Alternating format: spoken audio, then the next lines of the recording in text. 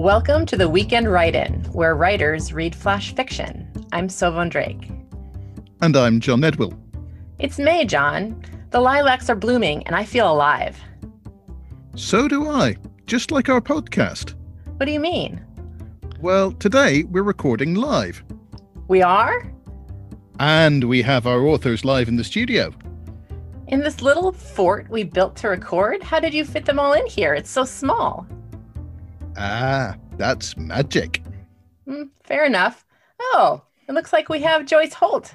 How are you doing, Joyce? Hi, I'm doing fine. Great. And we have Mike Miller.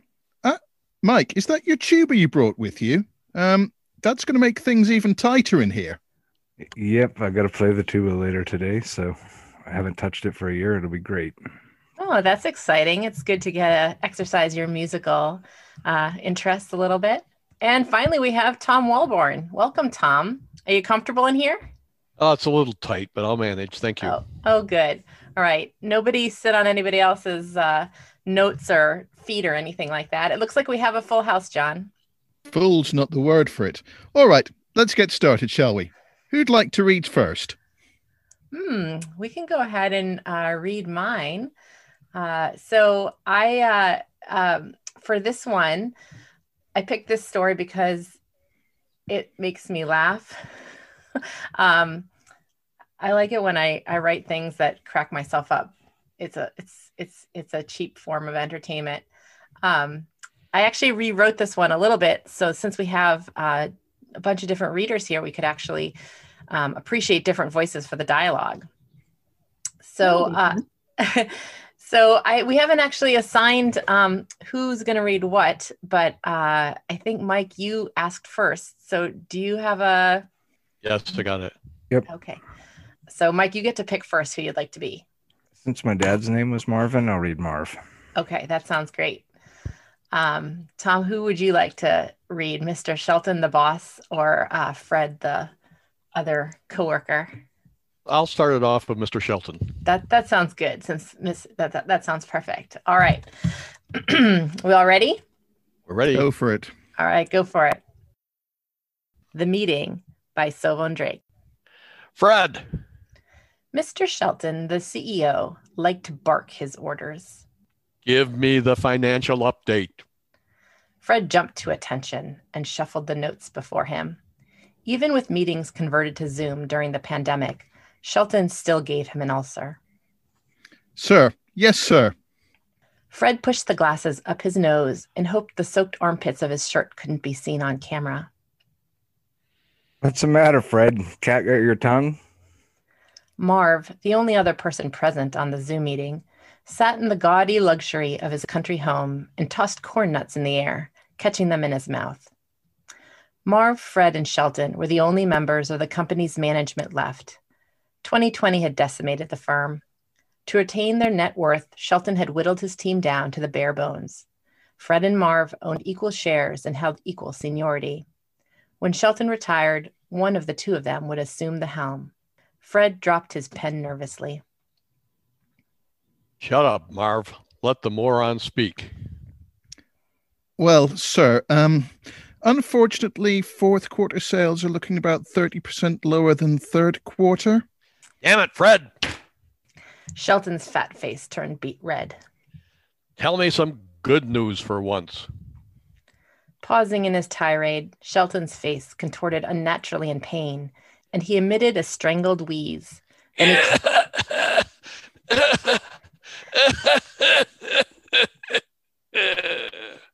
he clutched his chest. Sir, are you all right? Fine. Just indigestion. It'll pass. Are you sure? Should I call your wife? He said he's fine and he's the boss. Plus, if anyone is calling his bombshell wife, it's me. Just then, Shelton collapsed and fell face down on his desk. Sir!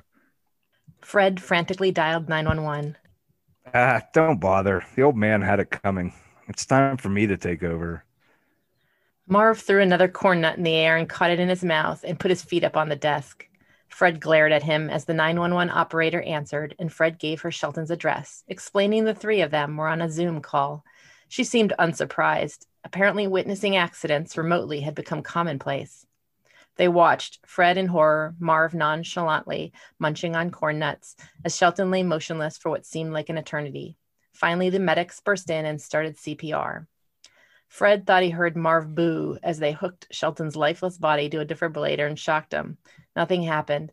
They delivered 3 more shocks, but Shelton looked dead as a doornail. The medics said as much as they rolled him out the door to the ambulance, continuing seemingly fruitless chest compressions.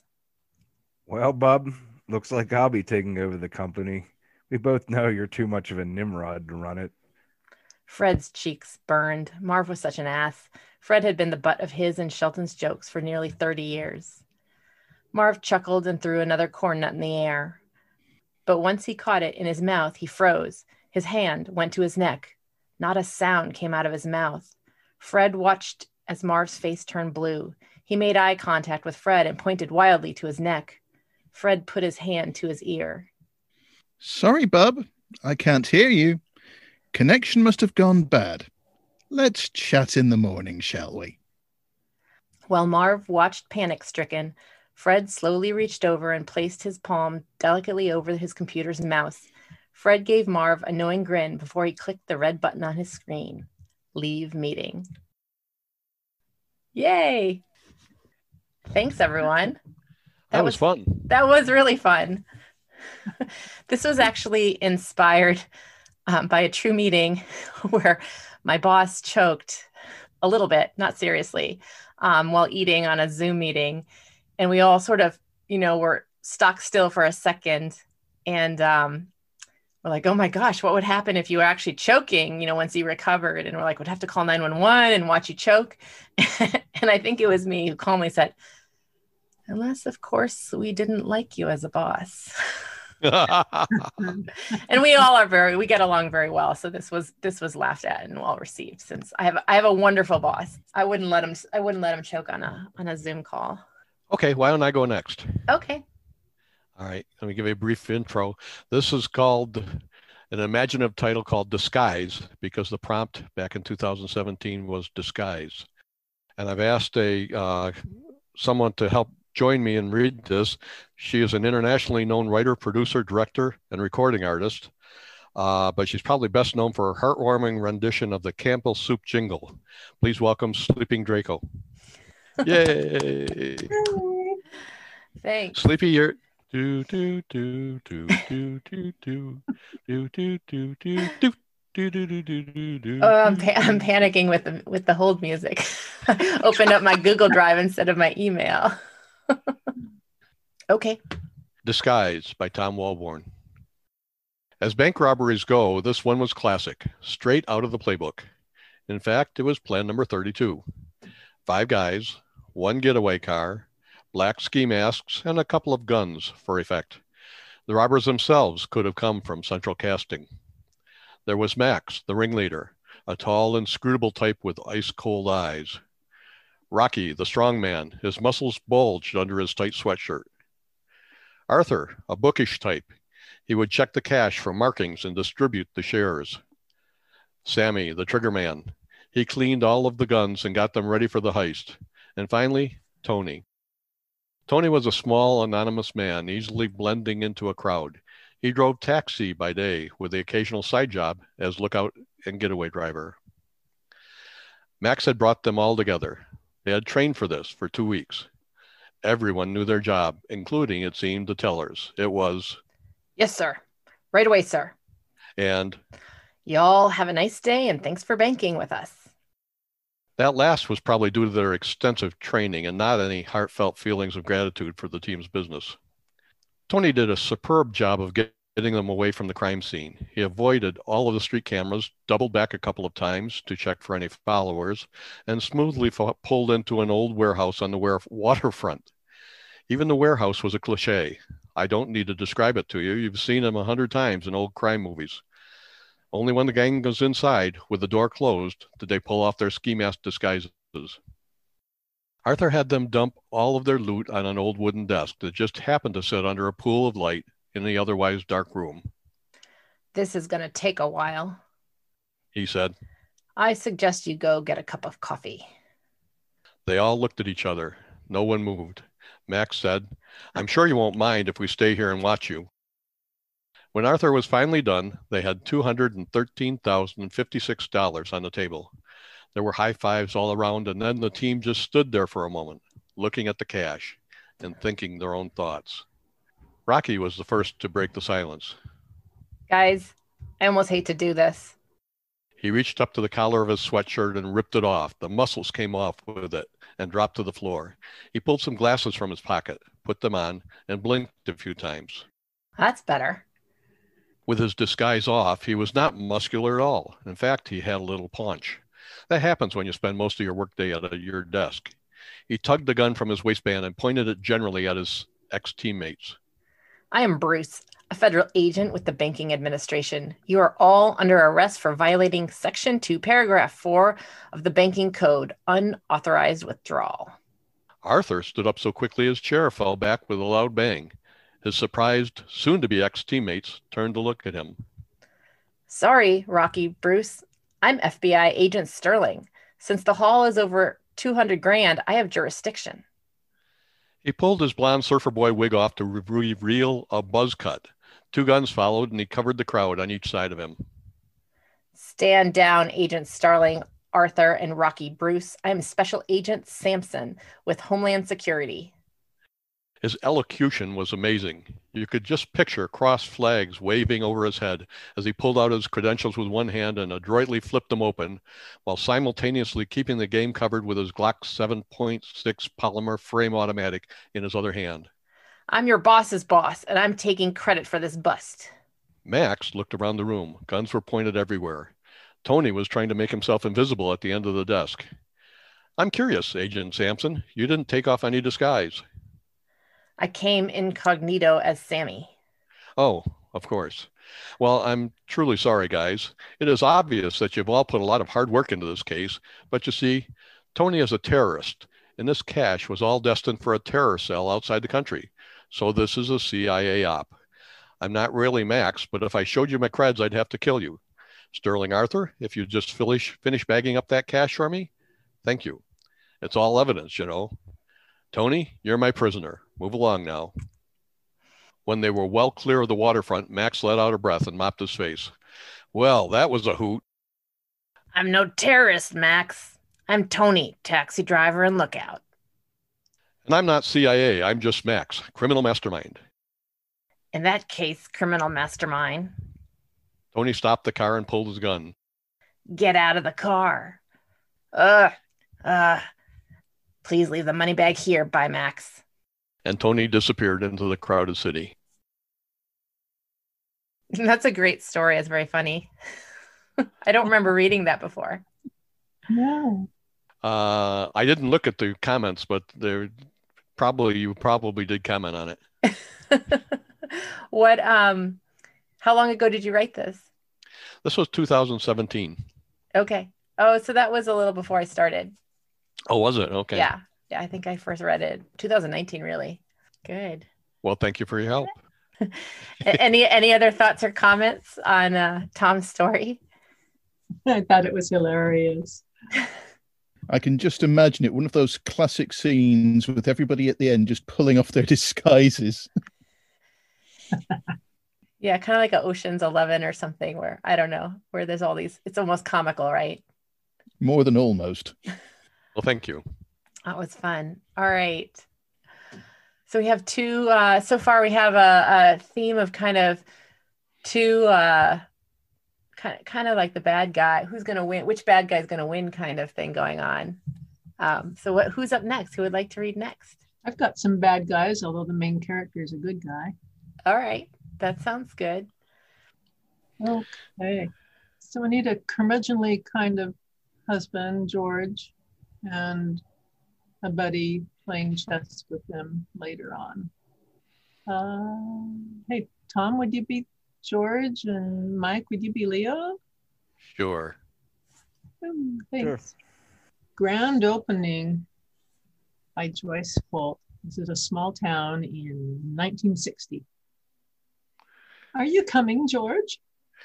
By gum, woman, I told you 3 times this morning. Ain't gonna set foot in no highfalutin haberdashery.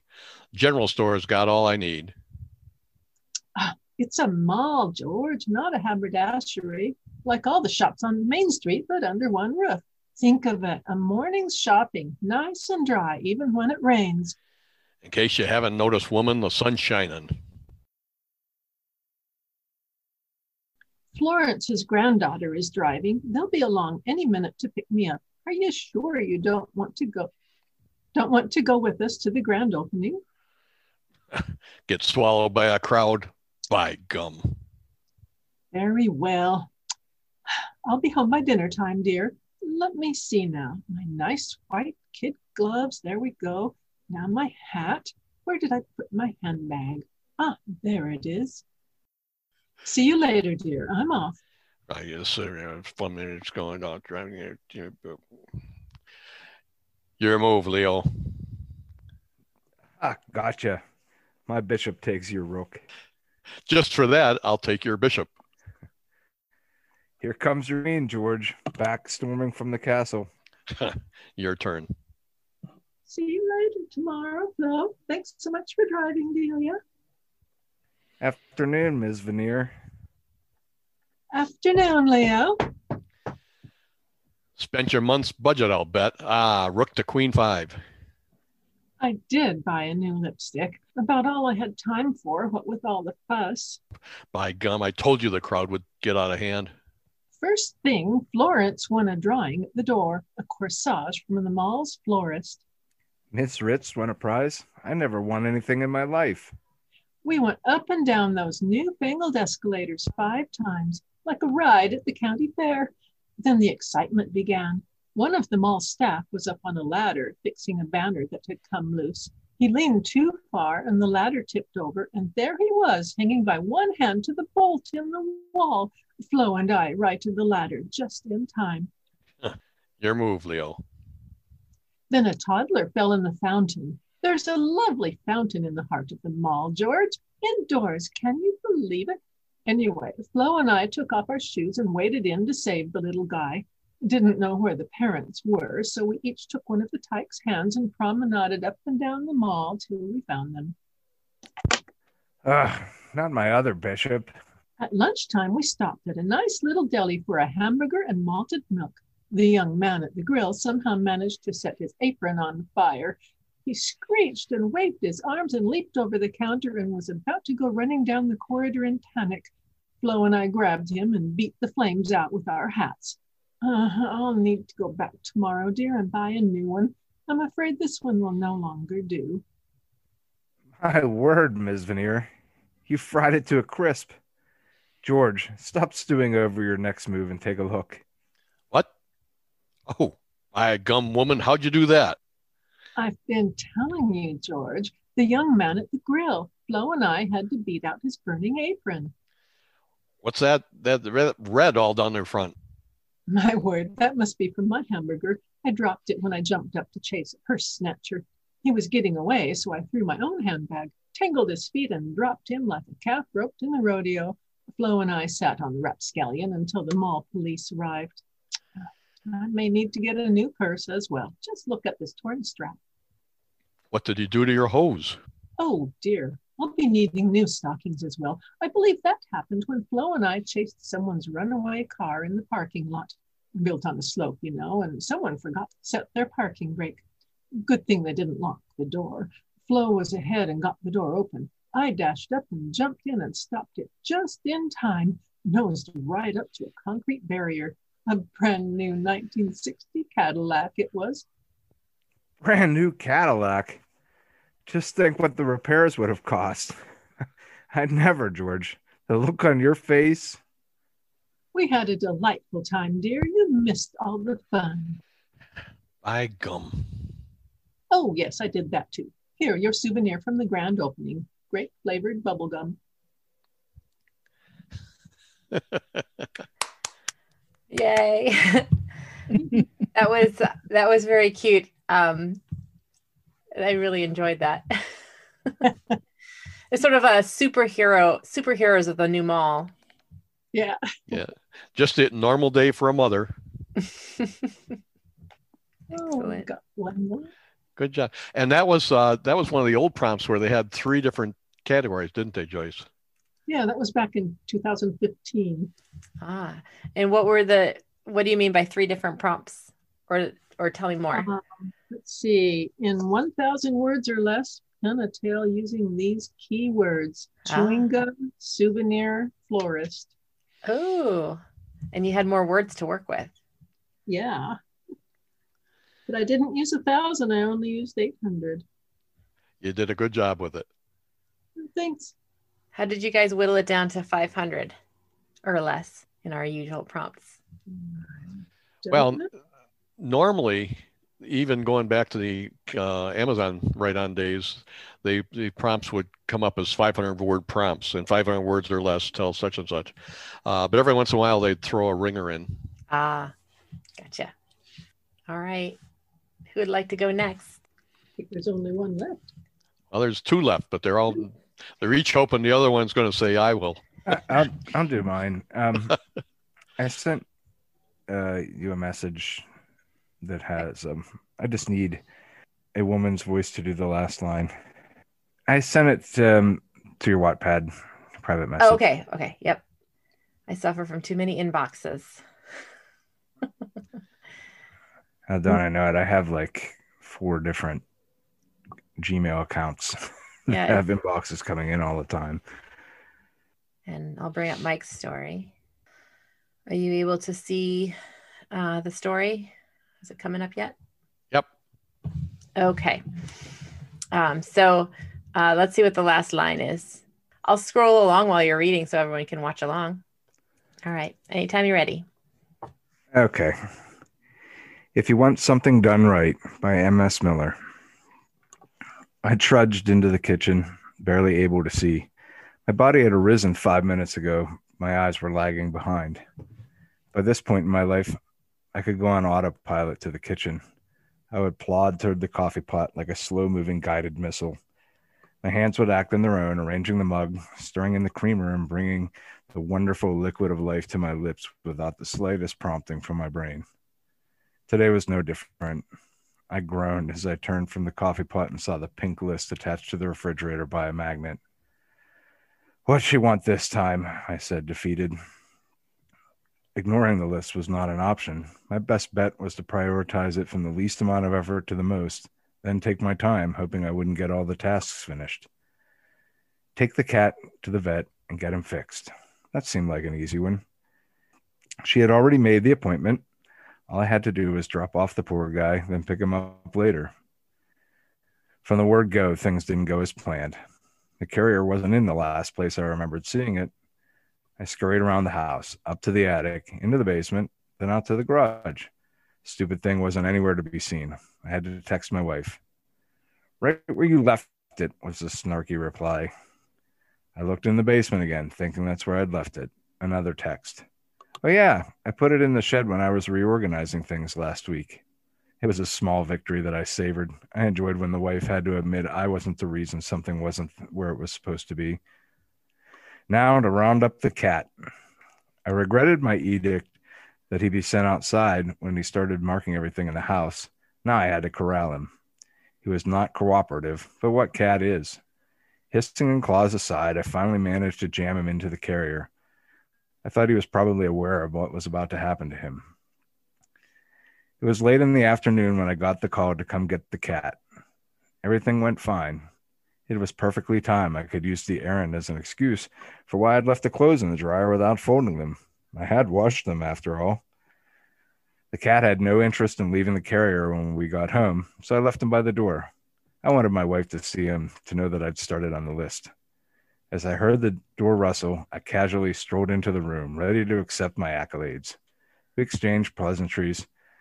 Then she knelt down next to the carrier. She instantly scowled. What's wrong? Is he okay? I asked. He's fine, but this is the neighbor's cat. I forgot that I muted. I'm laughing here. It's okay. I think laughs are good. I remember that. I do remember this one. It's funny. If I had just heard it, I would have sworn that you wrote this, Tom, because you've written other stories with cats in them. And other stories about errands, I think, too. Yes.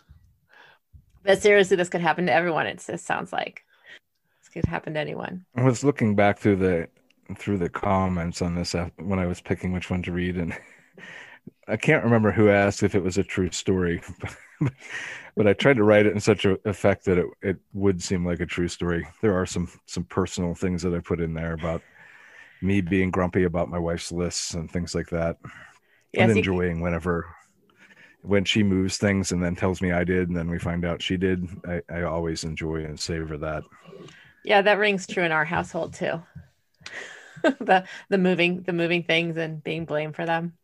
One of my husband's and mine's one of our common sayings is, "I stand accused of moving something or hiding something."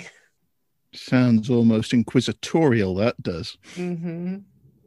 Well, John, you're up last. Okay. Let's see. Well, I've got a story here that needs a female voice. Let's see. How do we share things on this? It's on the bottom in the middle. It says screen share. Share screen. I nominate Joyce since she didn't get it. She didn't get as many lines, so I nominate Joyce because I talk more anyways. Okay. Can people see that? It's a little bit of a lag, but give it a second because you're sending it all the way from England. So yeah, the electric string gets a bit stretched at times. Yeah, I don't see it yet. Let's see. Allow. Browser is preventing access to your share screen. Oh. High security system you've got there, John. Do you want me to open something for you? Yeah. By the time we get this figured out, the pandemic will be over. Oh, please. One can hope. Although we should still keep doing it because we can't get together in person anyway. Mm-hmm. Oh, I absolutely agree. I love this. Good. I was looking forward to it too this morning. Oh, I got it. Serpent in Eden. That's the one. All right, I can screen share. Okay. Joyce, you're going to be the first voice. Okay. Yeah. I will do that. Ready? Yep. And introduce the title and your name. Serpent in Eden by John Nedwell. We don't get many visitors around here. The waitress said as she brought my pie to the table. I looked about me. What I could see of the diner's clientele confirmed her statement. Certainly they had that certain something that marked them out as that curious breed called locals. Really? I smiled in an attempt to humor her. What gave me away? Your clothes and your accent. You from out west? I decided to play along with the waitress. Or, my name is Mary Beth, according to the badge that nestled just above her oh-so-mammalian right breast. Sure I am, I said, affecting a movie star accent. You got me. Now, there are those who might think it immoral to take advantage of someone so innocent as this waitress, but, being a doctor of journalism, I'd abandoned such bourgeois ideals a long time ago.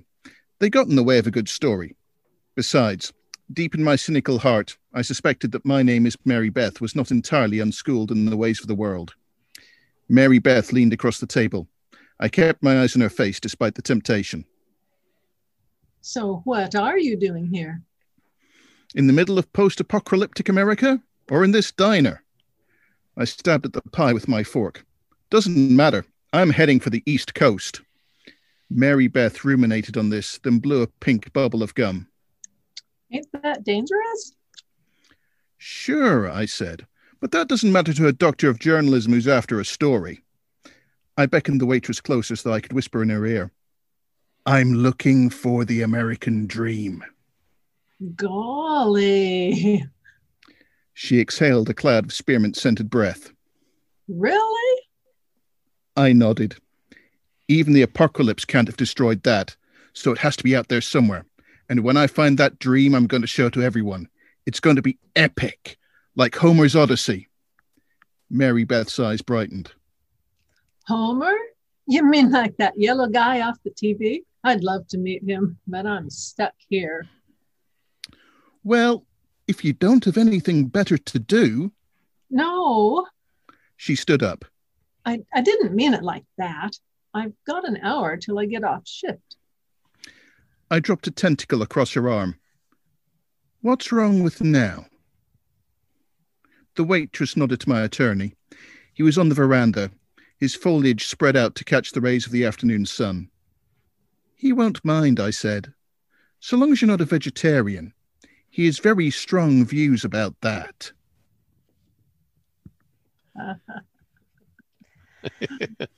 Well, that got a little weird towards the end.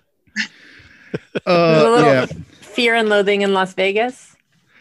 Oh, yeah. I love Hunter S. Thompson. For years, whenever I was coming over to meetings in the States, I'd always drag along a copy of his Great White Shark Hunt with me to read on the plane.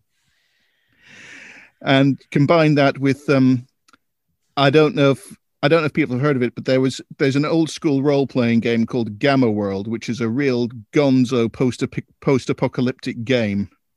So... With aliens? Oh, it's aliens, mutants, Terminators, strange powers, the whole kitchen sink. Mm-hmm.